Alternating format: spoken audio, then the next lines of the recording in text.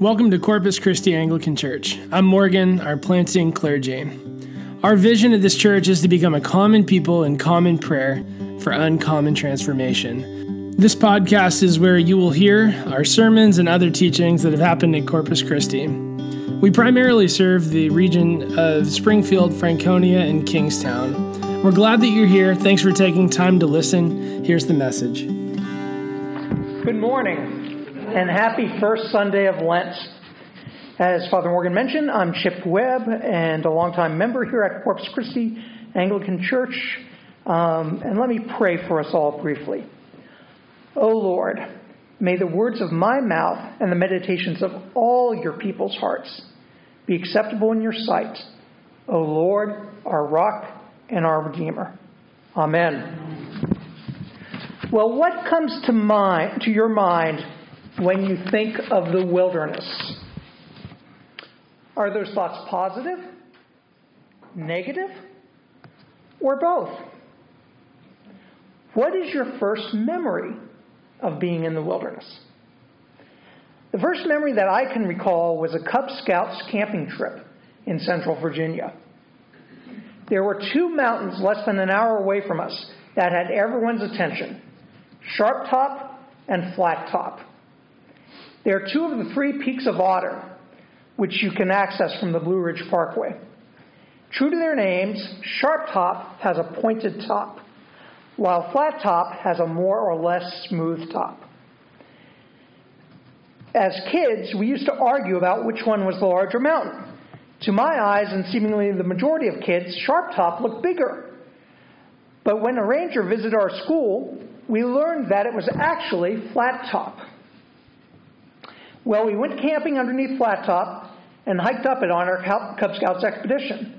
And that journey was a mixed bag weather-wise. It started either sunny or cloudy, but as we traversed upward, it became clear that rain was coming. Some of us Cub Scouts started worrying, and we could see our adult leaders conversing together up ahead, which only increased some of our fears. They finally told us to stay in place next to these big, for 8 and 9-year-olds, rocks. And the rain indeed did come in the form of a thunderstorm. I remember huddling close to a rock while the rain poured, wondering whether we were going to be stuck there for ages or even whether one of us might get hit by lightning. But thankfully, the rain stopped with no one hurt, and we resumed our journey. As we went down the mountain, the sun came out and the previous fears dissipated. A frightening or potentially frightening experience in the wilderness had passed, replaced by joy and happiness. We've just been considering an earthly wilderness. Now let's turn attention to our spiritual wildernesses. Think back to in your memory to one. Was it one primarily marked by temptation to sin, as Jesus underwent, as we just heard about in our gospel reading? Or perhaps was it marked by extensive actual sin? Or was it one not marked by sin, or not particularly by sin, but by the seeming absence of God? Or was it marked by a combination of any of the options I just mentioned, or something entirely different? Our spiritual wildernesses can take on a variety of forms. And we have just entered the season of Lent. Last week, our gospel reading took us high up to the Mount of Transfiguration, as the church lectionary always does the last Sunday of Epiphany, just prior to Lent. This week, our gospel reading takes us from there down into the wilderness, again as it does every single first Sunday of Lent.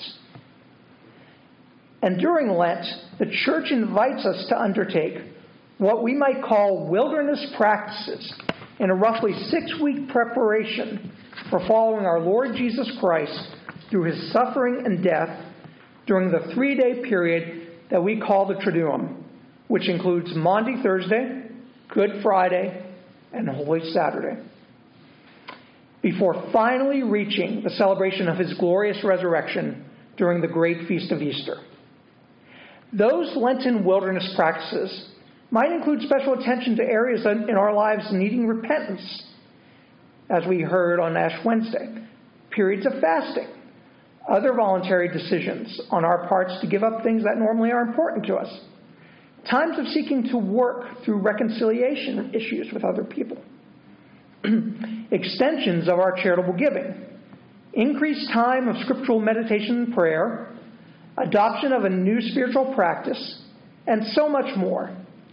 In fact, while our Book of Common Prayer never frames it this way, I think it's fair to surmise that the Church has given us Lent in part from a compassionate understanding that we will all encounter intense spiritual wildernesses throughout our lives, and that we need times of practice with wilderness disciplines in order to prepare for them. Allow me to make one big picture side point regarding the trajectory of our gospel readings this Lent before we examine our scripture passage. After we look at the wilderness this week, next week we examine Jesus' announcement of his journey to Jerusalem and prediction of his death and resurrection to his disciples. Then on the third Sunday of Lent, we look at Jesus in the temple and his prediction of his resurrection. On the fourth Sunday of Lent, we consider the feeding of the 5,000. And then on the fifth Sunday of Lent, we meditate on the coming of the Greeks to Jesus and the significance of that. You can find the readings in our Book of Common Prayer. These readings do not cover events in chronological order. One fun Lenten practice might be to think about why the Church orders the readings in that way, and what that flow tells us about both our Lord and Savior and the Lenten journey that the Church invites us to undertake. If you want, join me in that contemplation. And so this Lent, we are dropped in our gospel reading first into Jesus' baptism in the Jordan. Verses 9 through 11 of Mark chapter 1 were preached upon by Father Morgan just a few weeks ago on the first Sunday of Epiphany, the baptism of our Lord Sunday. So we will skip to just examining verses 12 and 13. Now I know that 2 verses with Mark's very brief writing style isn't a lot of text. But Matthew and Luke give us many more details about the temptations Jesus experienced. Nevertheless, there's still a lot of considerations, implications, and potential applications here for us as we look at our own spiritual wildernesses and our Lenten journey this year.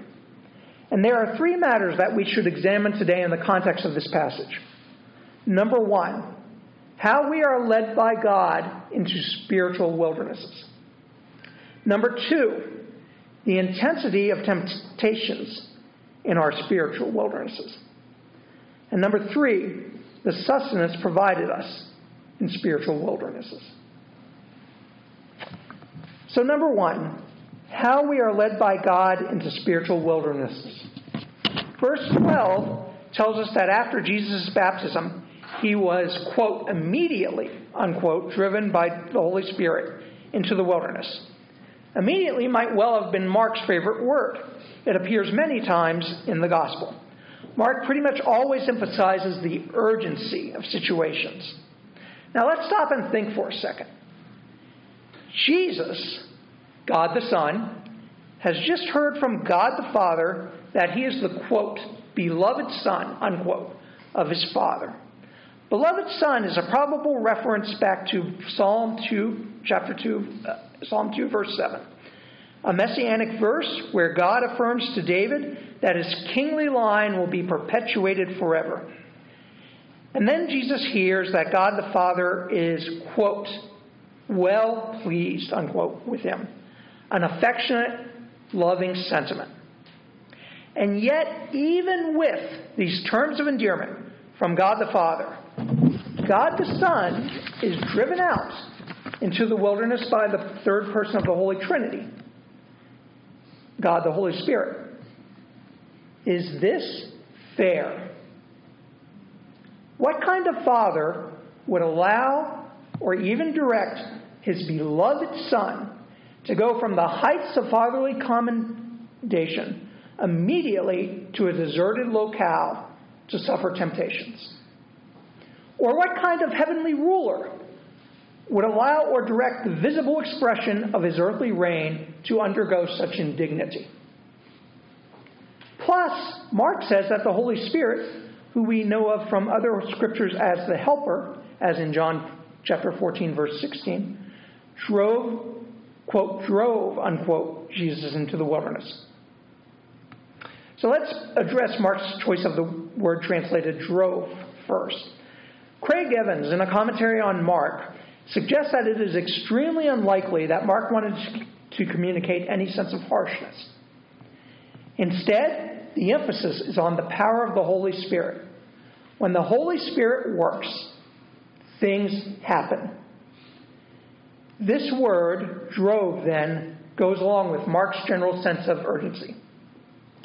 Back to our big question of whether this is fair. There's at least one theological answer that bears serious consideration. Jesus is being driven into the wilderness immediately after receiving God's blessing, title, and calling at the River Jordan, parallels the nation of Israel's being called out of Egypt by name and passage through the Red Sea, only to be led into the wilderness by God. God's pattern with the nation of Israel is experienced by the fulfillment of Israel's promises, Jesus Christ. Now that should comfort us a great deal as Christians. Israel went into the wilderness and failed the test. In fact, Israel kept failing to live up to God's covenant and to being the light to the nations that God desired it to be over centuries. Its track record was so fraught that the Pharisees of Jesus' time had added many regulations to aid Israelites in keeping the law. This was not because they were only concerned about external appearances and unconcerned with the heart, as some Christians believe. Rather, as Anglican theologian N.T. Wright has written about many times, the Pharisees generally were incredibly devout individuals who were working the best they could to help Israel keep all of God's commandments so that Israel would be the covenant people that God desired. So Israel's failures in the wilderness and beyond still reverberated at the turn of the first century. But now the true Israel, Jesus Christ, came into the world to correct that matter. But let's be honest. For many of us, Jesus' role as the fulfillment of Israel's, and indeed all the world's, hopes and dreams might indeed comfort us to a certain degree, but not always if we apply it to our own spiritual wildernesses. How many times have spiritual wildernesses come upon us seemingly out of nowhere and without warning? Why would God allow that if we are His beloved children? Why does God let any one of us be afflicted with financial, health, or familial difficulties? Why might He allow our children to wander far from the faith, even after we spent 18 or more years raising them in it and doing our best to convey the importance, wonder, and joy of it? For these and many other questions, there are no easy answers. And so sometimes we let them settle somewhere compartmentalized in the back of our minds. If so, maybe Lent 2024 is the time to bring those undealt with disappointments with God out of those dark corners. Maybe it's time to wrestle with God in prayer about them and be emotionally honest about them with Him in His presence. Maybe it's time in such cases to read the Psalms or other portions of Scripture for comfort. Or maybe it's time to, for the first time, bring up these matters with a wise, mature Christian friend, or to seek pastoral counseling from Father Morgan. So one Lenten discipline along these lines can be learning or relearning to be honest with God about your feelings of how He has let you down. He can take it. A second could be to seek Christian counsel about those hurts. Either one would take you along a Lenten spiritual wilderness journey. And for right now, remember the incredible truth that God is always good in His leading, even though sometimes that is very difficult to believe. Remember the words from our psalm today, which could be a Lenten theme. Good and upright is the Lord. Therefore He instructs sinners in the way. He leads the humble in what is right and teaches the humble his way. All the paths of the Lord are steadfast love and faithfulness for those who keep his covenant and his testimonies. As we said in Psalm 25, verses 8 through 10.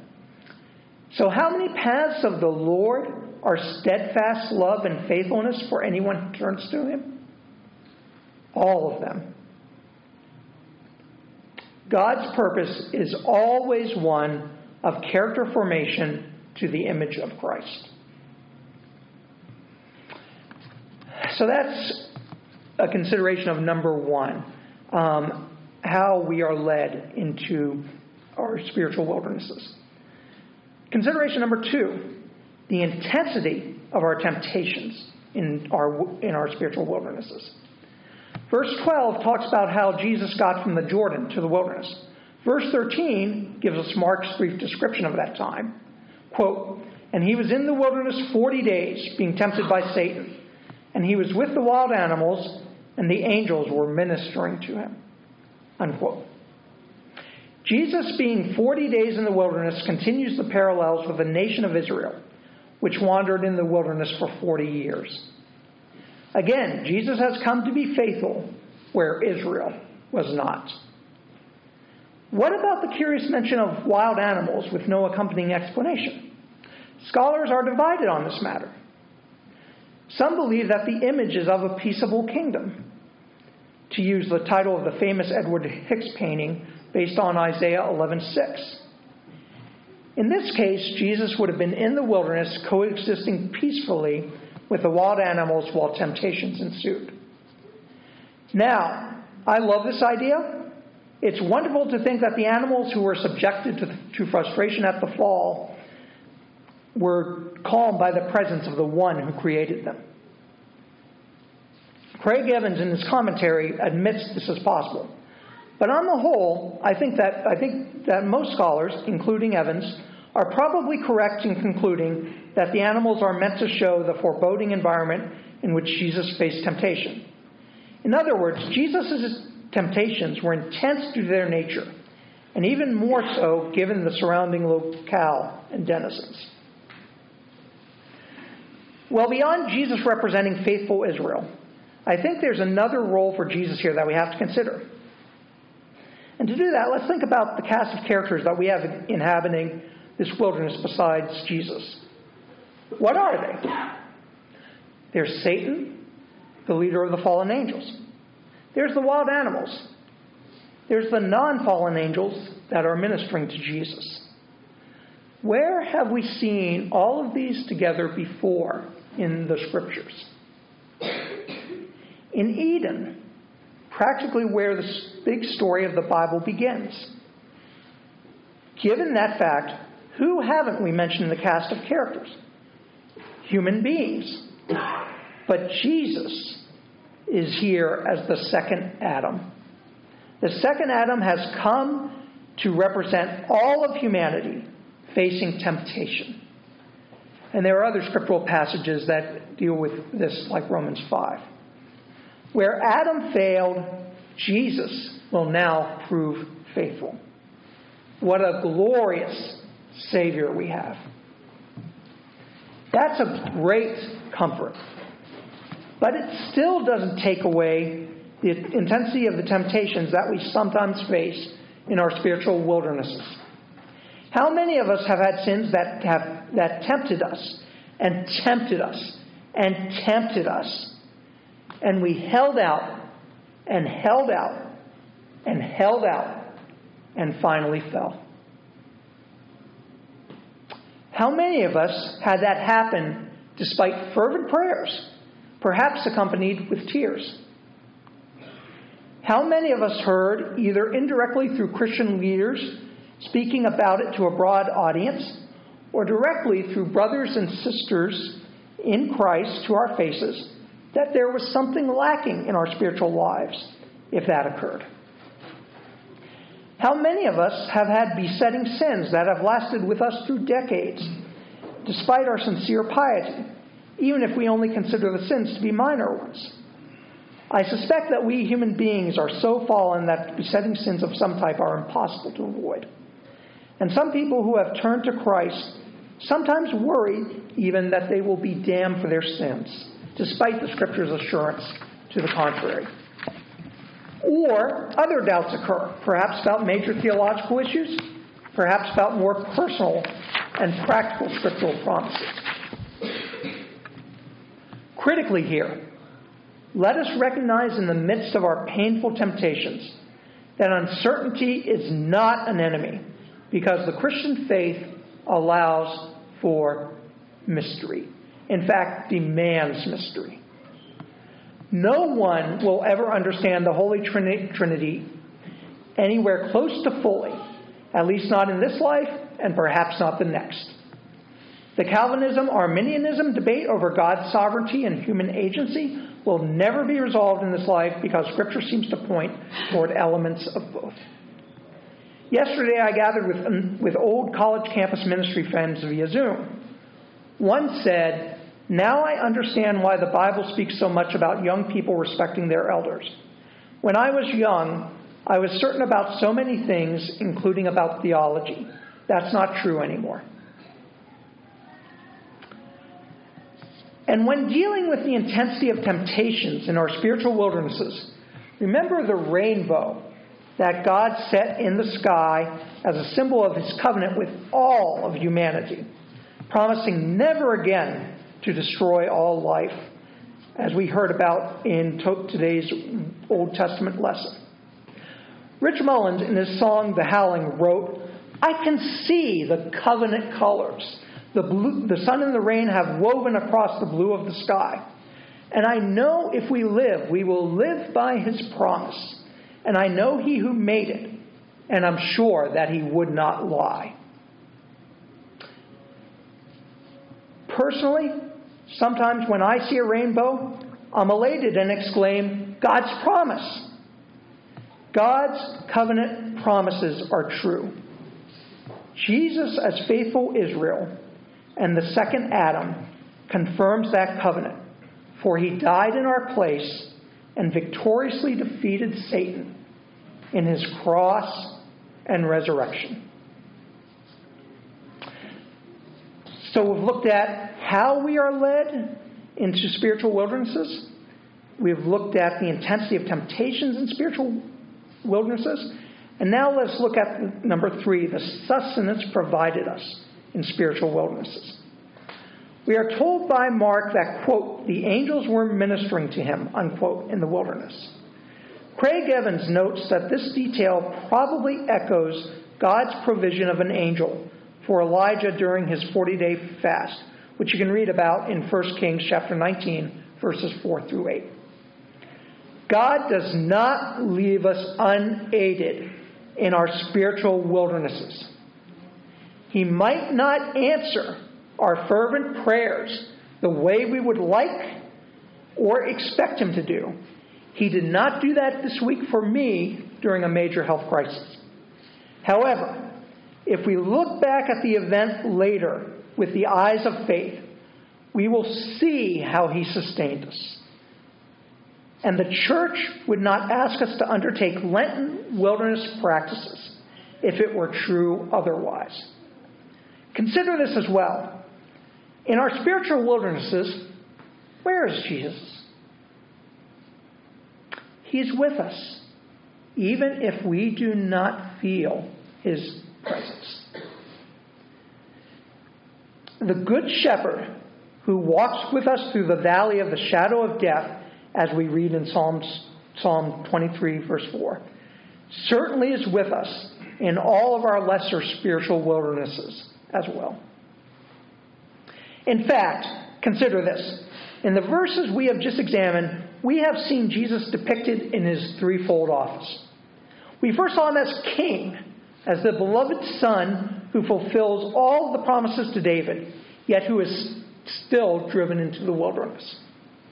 We next saw Him as priest, as the second Adam come to apply the remedy for the fall that has afflicted all of humanity. And finally, we saw Him like a prophet ministered to by angels. Jesus, in all of His functions, is with us during our spiritual wildernesses. Let me add one more potential source of sustenance that cannot be underestimated. Spiritual songs, including older hymns and contemporary worship. Some of us will lean toward one of those two categories more than the other, while others will tend toward a mixture. Any of those options is fine. When considering our spiritual wildernesses and this passage in Mark, the second verse of the hymn, "It is well with my soul," rings in my ears. Though Satan should buffet, though trials should come, let this blessed assurance control, that Christ has regarded my helpless estate, and hath shed his own blood for my soul. And don't miss the wisdom of African American hymns and spirituals, which often point toward the wilderness as a place that is both left and as a place where Jesus is met. So to summarize, number one, we will be led by God into spiritual wildernesses, even at times suddenly, but not haphazardly. Instead, the goal is conforming us into the image of Christ. Number two, we will experience incredibly intense temptations within spiritual wildernesses, and even times in which God's promises of escape seem not to be true. But we will not be abandoned or destroyed. Instead, God's covenant promises remain firm. Number three, we will be sustained in our spiritual wildernesses. At times, we might not see that sustenance at all, but looking back with the eyes of faith, we should see it. So, are you ready for adopting Lenten wilderness practices with the knowledge that they can help us with incredibly intense spiritual wildernesses that we will experience at different points in our lives? I hope and pray that we all are. In the name of the Father, and of the Son, and of the Holy Spirit. Amen.